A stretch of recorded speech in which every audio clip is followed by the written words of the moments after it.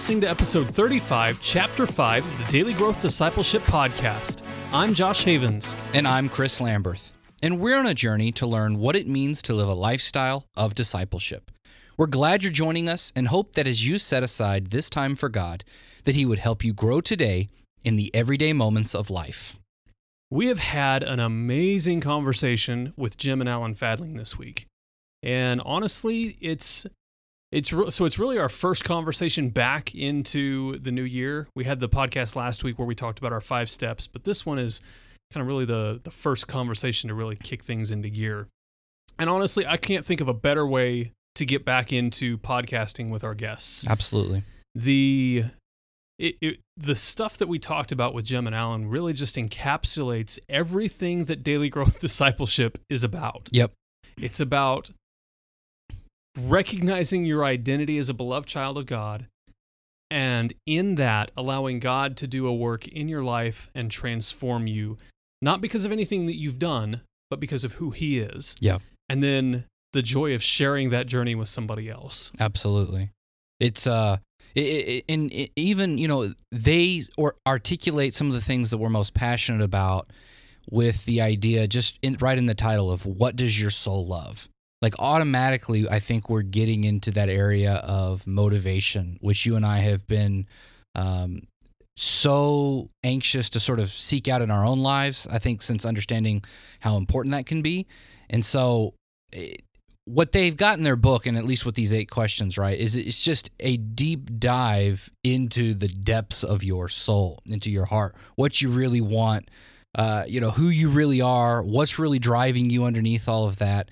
And, we talk about it in this podcast. Some of these questions can be painful. Oh, yeah. To go through this sort of a process with, but it's one that is necessary if we are going to live a lifestyle of discipleship, if we're going to make following Jesus something that happens in those everyday, ordinary moments of life. That being said, though, this process is hard.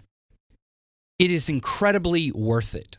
Mm-hmm. So I also don't want people to hear us. Of course, if you've listened to it from this point, this week, then I think you've gathered that so far is that there's great joy through this process. But that doesn't mean that there's not sometimes, maybe sleepless nights that you've kept away evaluating who you are. But on the other side of that, you come out of that thing knowing your Father so much more, knowing your identity so much more, and again, I think walking stronger out the call that God has gifted you more than ever before. Absolutely. And really, that's the focus of the last of the 8 questions.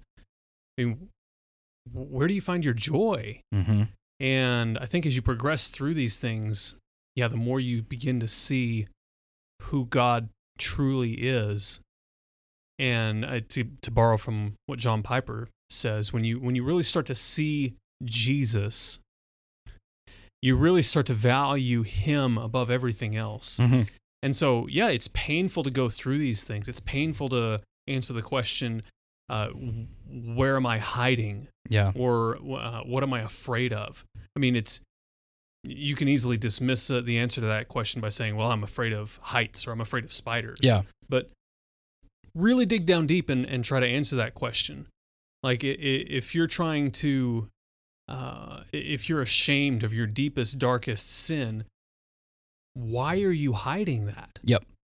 And I think that's an important distinction. What are you afraid of in that? Exactly. I think that's an important distinction of why it's a hard process, is because it's that deeper fear that sometimes I think is it's unconscious a lot of times, but it's an unwillingness to actually go there. Because that joy is often produced from finally getting there and then letting it go. Yeah. And so there's just something about, and I think it's got to be part of the enemy's schemes, right, that really pull at us, because it's almost an unfounded fear a lot of times of like, well, why shouldn't we go there? And it's irrational a lot of times. You don't really know until you've gone there, like you're saying, right? To really dig down deep and say, why am I ashamed? Well, there's probably some fear that's holding you back from even asking that question. Yeah. And so That's why I love sort of our last chapter, yesterday's chapter that came out about walking with someone with it, because it becomes, in that specific context, we were asking about marriage, but as we've talked about, that sort of then extrapolates into other relationships. Absolutely. But you really have somebody to walk with. Number one, it just makes asking these questions much easier, to bounce these questions off of somebody, to talk about it, to process it. But then also to have somebody to prod you a little bit and to, go deeper with. And maybe there's areas of your life that you didn't think were there to explore, but they can see them, Mm-hmm. or that the Spirit can give them insight to ask you about. Yeah. I think back to, growing up and you'd be in youth group or at some youth event and they'd say, all right, everybody that wants to get saved, come forward. And if you're too scared, grab the person next to you and come down with them. Yeah. And there's just something about doing something, even like putting yourself out there and saying, I need to get saved, that is so much easier to do with a friend. Absolutely.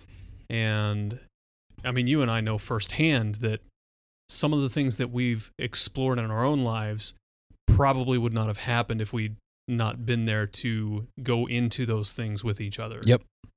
And so I don't think we can overvalue walking with somebody else in this journey of transformation. That's one of the highlights of the conversation for me this week. Yeah, absolutely. Okay, so I want to go back to motives. The questions that they ask in this book really do, like you said just a little bit ago, really get at the motives. Why are we doing things the way that we're doing them? And so, Chris, what would you say is probably your biggest takeaway from this week's conversation when it comes to understanding our motives? I'd say that's the desire section. Like when we really ask what we desire. This is something, it came up at some point last year on the podcast. We started talking about this, and I won't go into all of that sort of stuff. But anyway, since this concept has come up, it essentially said, we don't really know what our motives are, or at least we're not honest enough to admit what our true desires are.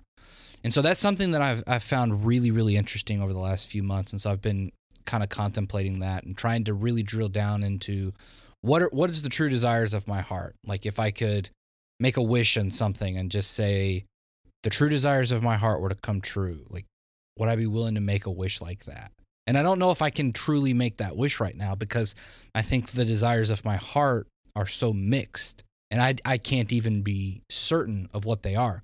So what I like about this process, though, of asking the questions about what your desires are, is that I don't have to actually have an answer right away, because it's a process. It's not a one and done question.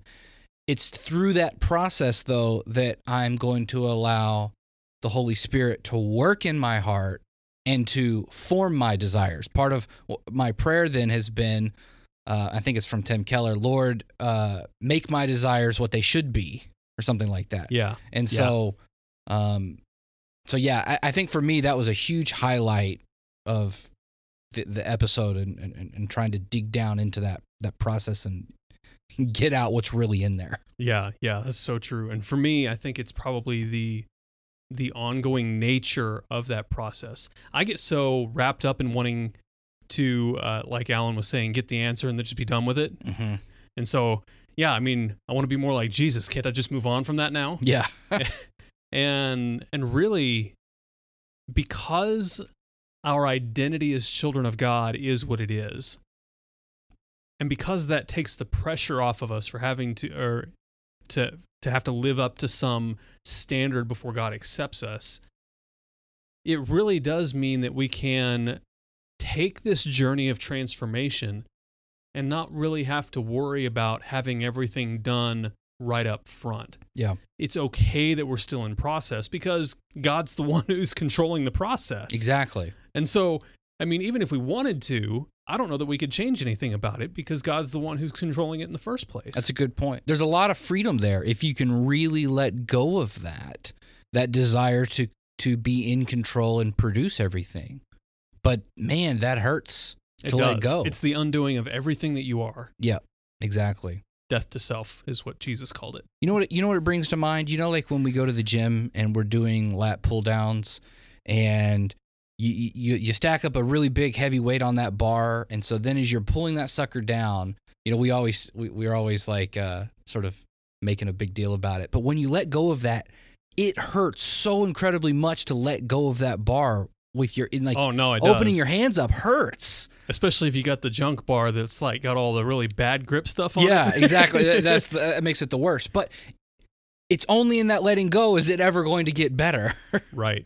And so that's just, I think that's just got to be a natural part of the process. Right. So. Now it reminds me, I think C.S. Lewis used the analogy of going to the dentist. Your tooth hurts, and it hurts getting it pulled, but man, it's kind of a good pain once it's all said and done. Yeah, exactly. So it can't get better unless you're willing to go through that, through that experience. And so, and recognizing that experience is a good one in the long run.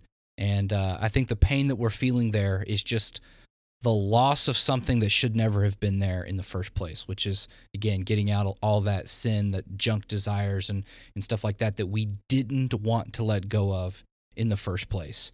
And then I guess if I bring that back around, because again I'm sort of putting all this together as I'm talking, but it's just that sculpting process of our identity. You know, we have an image of ourselves in our minds one way. God says no. And that's really what we mean when we say God accepts us for who we are. It doesn't mean necessarily the sinful bad person we are. As in he like celebrates that exactly. And accepts us and says, yeah, I'm so glad you're a sinner. Exactly. No, he sees who he has called us to be. And so he does accept that unshapen, misformed ball of clay, if you will. But he wants to take us and turn us into something that's so much better. And it's in that process that we have to let go of that person that we think that we're supposed to be. Yes. And everything that comes upon it. You know, everything from, I think, the sinful world and to the people in the church with the best intentions. Yep. Because even their expectations can create a false identity within us. Yep. There is no one who's righteous. That's right. No one has this perfect. And it's all got to be about God's grace. Yeah. And so there's tremendous freedom in being able to just let go of that and let God begin to do that work in our hearts if we're willing to accept that.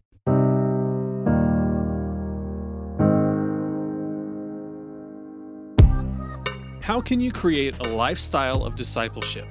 Most Christians think discipleship is a program or a few practices thrown in at the beginning or end of the day. But we want to help you create a lifestyle where walking with Jesus throughout the day is not only possible, but natural. And we have a tool that's going to help you do just that. It's called the Daily Growth Journal. It's a guided journal that's going to help you become secure in your identity with God and authentically walk with Him in your daily life. Growing daily in your walk with Christ is possible if you cultivate a lifestyle of discipleship, and the Daily Growth Journal will help you do just that.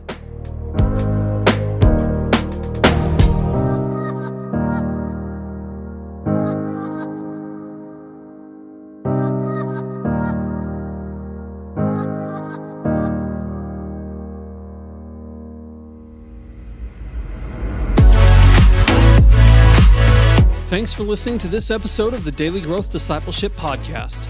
To find out more about Jem and Alan's work, check out unhurriedliving.com. If you like what you've heard this week, give us a review on Apple Podcasts or the podcast player you use. We'd love to hear from you. If you want to stay up to date on everything happening at Daily Growth Discipleship, go to dailygrowthdiscipleship.com and subscribe for free. You can also subscribe to this podcast on Apple Podcasts, Google Podcasts, and Spotify.